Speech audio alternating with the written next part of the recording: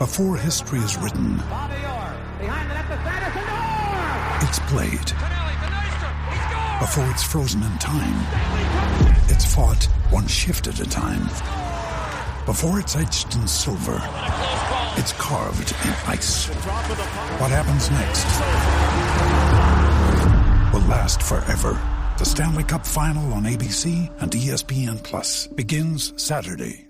With threats to our nation waiting around every corner, adaptability is more important than ever. When conditions change without notice, quick strategic thinking is crucial. And with obstacles consistently impending, determination is essential in overcoming them. It's this willingness, decisiveness, and resilience that sets Marines apart. With our fighting spirit, we don't just fight battles, we win them. Marines are the constant our nation counts on to fight the unknown. And through adaptable problem solving, we do just that. Learn more at marines.com.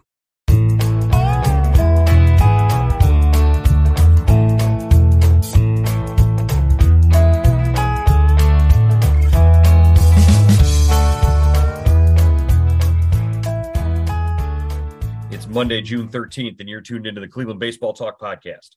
I'm Joe Noga, joined by Paul Hoynes. Hoynesy, another good day for the Guardians to wrap up their homestand. 6-3 winners over the Oakland A's. Gave up a few long balls this weekend over the course of the last two games of the series. But in the end, they come away with taking 3 out of 4 against Oakland. Taking, the homestand was overwhelmingly successful. Just sounds like, it was exactly sort of the start that they needed as they head out on the road for a grueling 9-game series coming up over the next week and a half. Yeah, definitely, Joe. The A's are down, and the Guardians did what you should do against, rebuilding teams / bad teams, I guess. Took 3 out of 4, and they look good doing it. They came back on Saturday night on that in the 9th inning, a walk-off, 3-2. They were down 2-0, and that really kind of lifted them, I think, and that kind of spurred them on.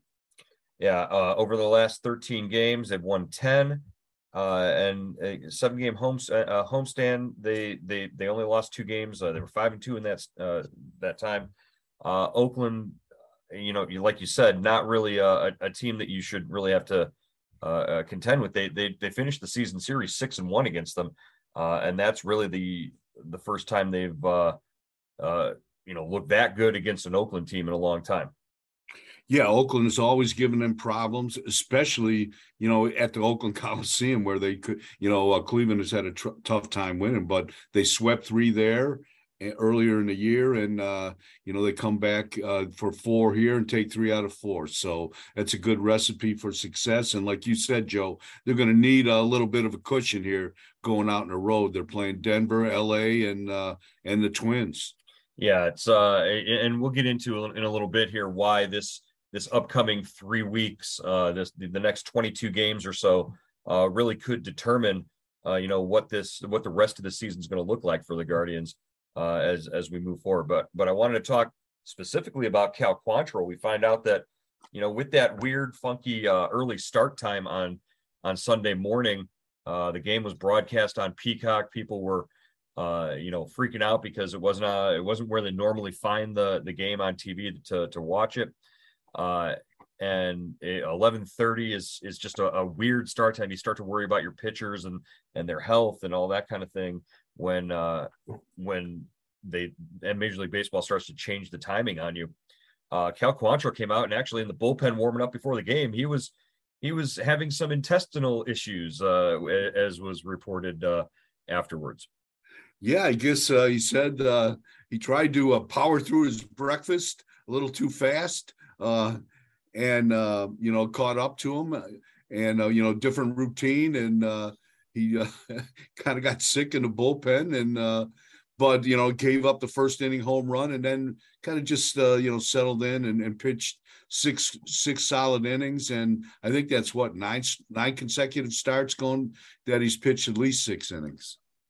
Yeah. And his consistency has been remarkable over that stretch.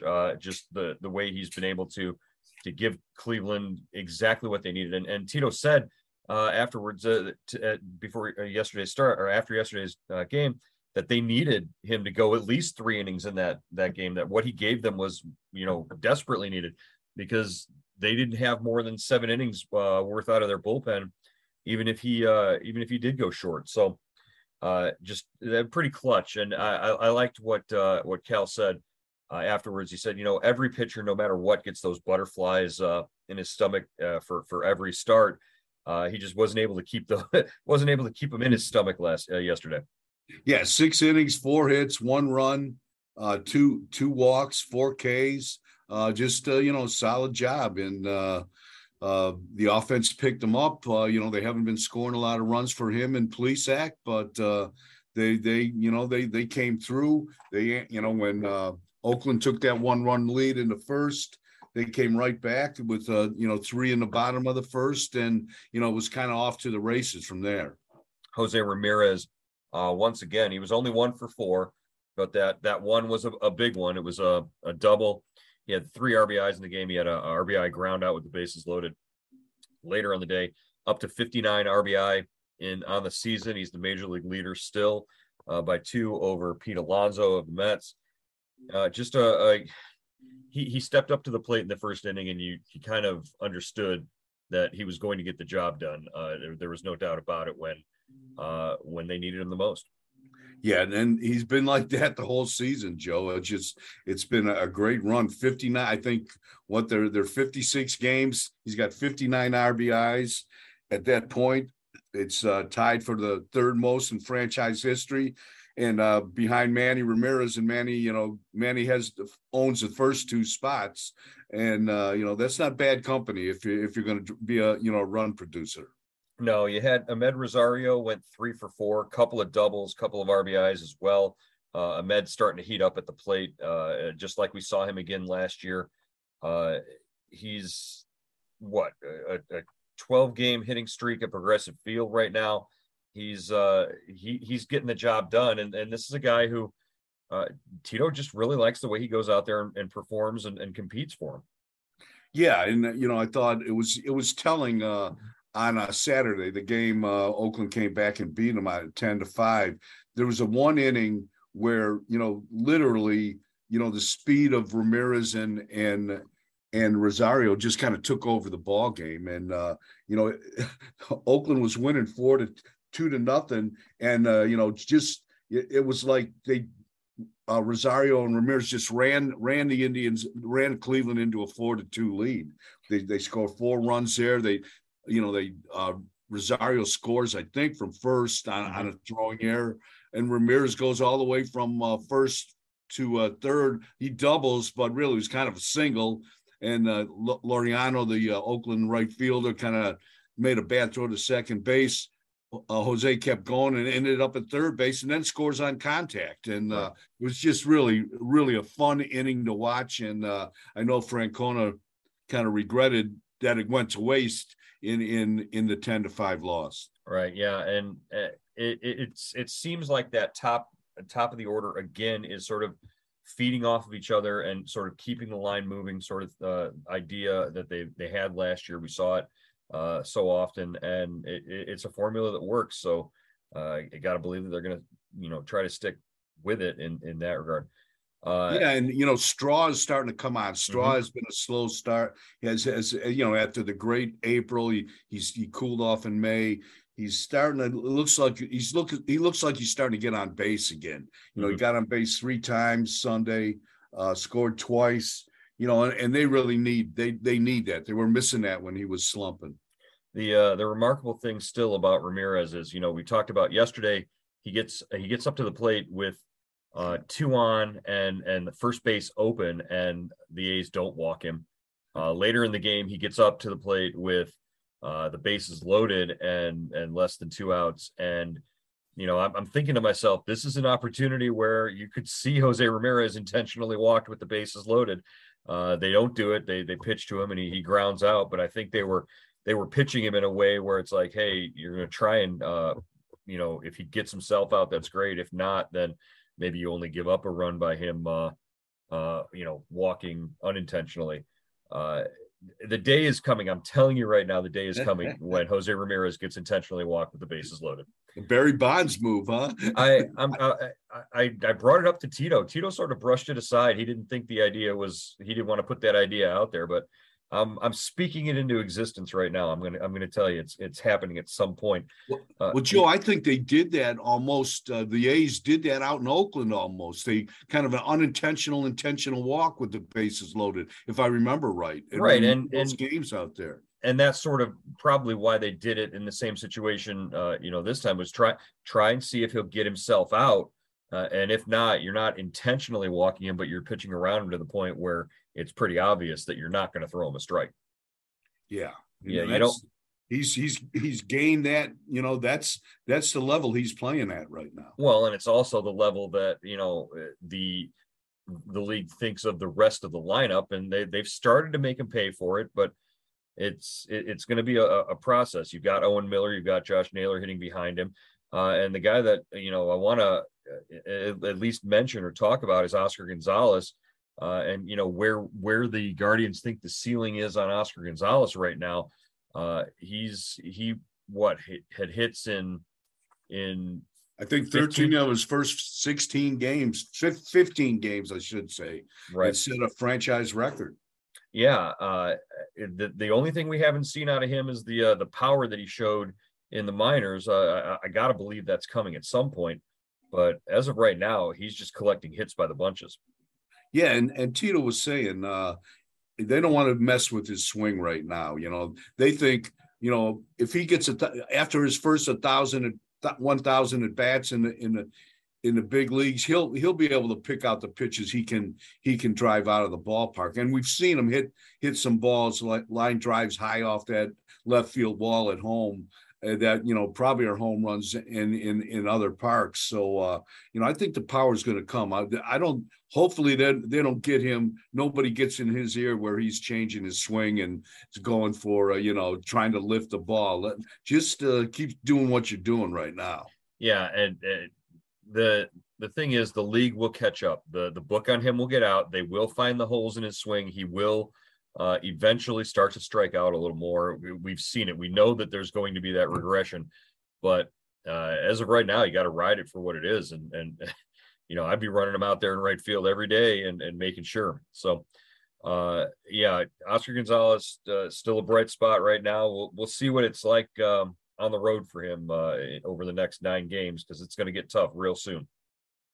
Yeah, and it's definitely like all young players, but it's nice to see kind of the young guys like with Owen Miller and Stephen Kwan. They had those great starts. They kind of cooled off, and now they're coming back. They're trying. You're starting to see where they really kind of play or where they fit on the major league scale of players. You're starting to see that talent level off and maybe find a place.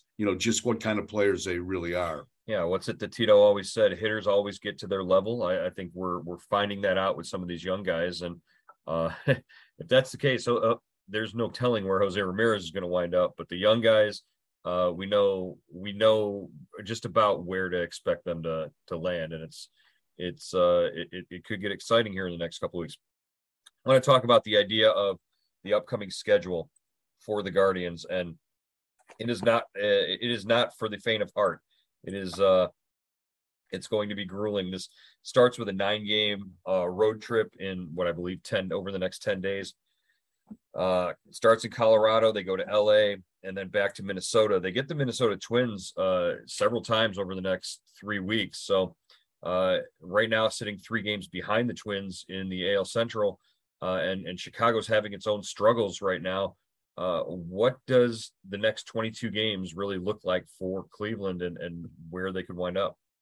Yeah, that's a good point, Joe. They're coming off this stretch where they played a lot of teams that were under 500 that were struggling, and they took advantage of it for the most part. They did a nice job. Now, you kind of get into the meat of the schedule. Even Colorado, they don't have a winning record and they've struggled, but that's a tough place to play. If you're unfamiliar with that field, the elevation, the outfield is so big, so they have a distinct advantage there, the Rockies. Then the Dodgers, then the Twins are hot, then Boston, you play Boston. Boston comes to Cleveland. They've turned it around. Then Minnesota comes to Cleveland. So, you're really getting a pretty good when you get through with this stretch, we'll have a better idea of just what kind of club the Guardians are and just how serious of a contender they'll be. Yeah, that next homestand, then the Red Sox are in, the Twins for 5 games, and then you get a weekend series with the Yankees. And after that, you go to Detroit, where you've got July 4th, a doubleheader on July 4th on a Monday. Just a stretch where they're going to really determine what the rest of the season could look like. Could this be, whether they're going to be buyers or sellers at the trade deadline? You get through that stretch, you're going to know where you are in the standings pretty much because of having played Minnesota. But you're also going to have gone up against Boston and New York and LA, who are all going to be playoff teams. Yeah, definitely. That's it's going to be a test. You've got the Twins are playing well. The Dodgers are kind of struggling, but they're loaded. Boston, like we said, has turned it around. The Twins, really kind of, I know they got shut out by Tampa yesterday, but they played well. They're and then the doubleheader in Detroit, like you were saying. Kansas City is, the Guardians have played well there. Then you got Kansas City, the White Sox, and Detroit again going into the break. So yeah, the last 15 games heading into the All-Star break are all division games against the Tigers, Royals, White Sox, and Tigers again. So a lot of what's left to be determined about the division is right out there in front of them right before the All-Star break. Definitely. And so we'll see, we'll see just what kind of club this is. You've got to be encouraged with the way they played to this point. They've won the games they were supposed to win in this stretch. They let a couple get away in Detroit, but, it's still, still encouraging. And, you've got to like the way Bieber has pitched. You've got to like the way Quantrill has pitched. McKenzie still is pitching in tough luck. I mean, he can't keep if he keeps the ball in the park, Joe, he's on a 3-game winning streak, a 3 or 4 game winning streak. If he keeps the game in the park, he's among the best in the AL over, his last 10 starts. I just think he's his batting average against and his ability to strike guys out right now, it's among the best in the American League. So up to this point in the season, you've got to keep looking at Tito said anytime they can buy him a day off, and they rearrange the schedule for him, so they're going to keep him healthy. This is really going to be the first time he's going to go wire to wire in a season, making 30 starts or so. You want to make sure he's healthy at the end of the year. So that's another thing to keep in mind with Triston McKenzie. Yeah, and what he's given up, I think 11 home runs. 9 of them have been solos. Solos aren't supposed to beat you, but they've beaten him. So hopefully, he gets a little more run support, and he keeps the ball in the park, and you get that rotation rolling. And Savali is supposed to make, I think, a rehab start here Tuesday, maybe for Columbus. Franmil Reyes is supposed to be out. Join Columbus then too. So, they've got those, you've got that to look forward to, Savali and Reyes rejoining the club at some point. Quincy, I got to tell you, I spent the weekend out in Michigan with my son's baseball team they were playing in a tournament, and we had the opportunity on Saturday night to watch a minor league game, the Western Michigan Whitecaps against the Lansing Lugnuts. And I'm telling you, we did it sort of spur of the moment with the team, and $15 tickets, and they give you a hot dog and a soft drink, and the entertainment was every bit of that $15. You got it in entertainment value. We got to see a guy shot out of a cannon. It was we got the human cannonball and fireworks at the end of the night, and the home team won on a walk-off sacrifice fly. After a great pitcher's duel up until that point, got to see some really good young players. What the thing that stood out the most to me was the bases, the new oversized bases. they look like cartoonish out there. It's going to look weird when those things when it gets to the big leagues next year with the oversized bases. They looked really unusual, but the rest of it was fun to watch. Great seats, great entertainment value. The Western Michigan Whitecaps really put on a great show, and it was a real special night for the team out there. Well, that's great. That's great. Minor league baseball, that's why it's thriving, so that's great. That's well, you all the talk about the contraction and, cutting back on the number of teams, the teams that have remained and they've invested money in ballparks, and the experience is top shelf right now. You can't get a better value for your family or your kids or your team or whatever. So I definitely, encourage you guys to get out, go see a Lake County Captains game. This was high A, so this was the same division as the Captains. Double A, all the talent in Cleveland's organization right now is at the Rubber Ducks in Akron at Double A. So get out and go see it. It's a lot of fun. There's my 2 cents about minor league baseball this week. Did your players like it, Joe? Did the players? The boys were going crazy. They just thought it was the most fun they've ever had. So again, we'll keep track of the start of this big 9-game road trip. Hoynesie's heading out, Colorado, LA, and Minnesota. Should be a fun trip. Hoynesie, good to talk to you. We'll catch up with you again tomorrow, right before the Guardians and the Rockies get together at Coors Field. All right, Joe. Take care, bud.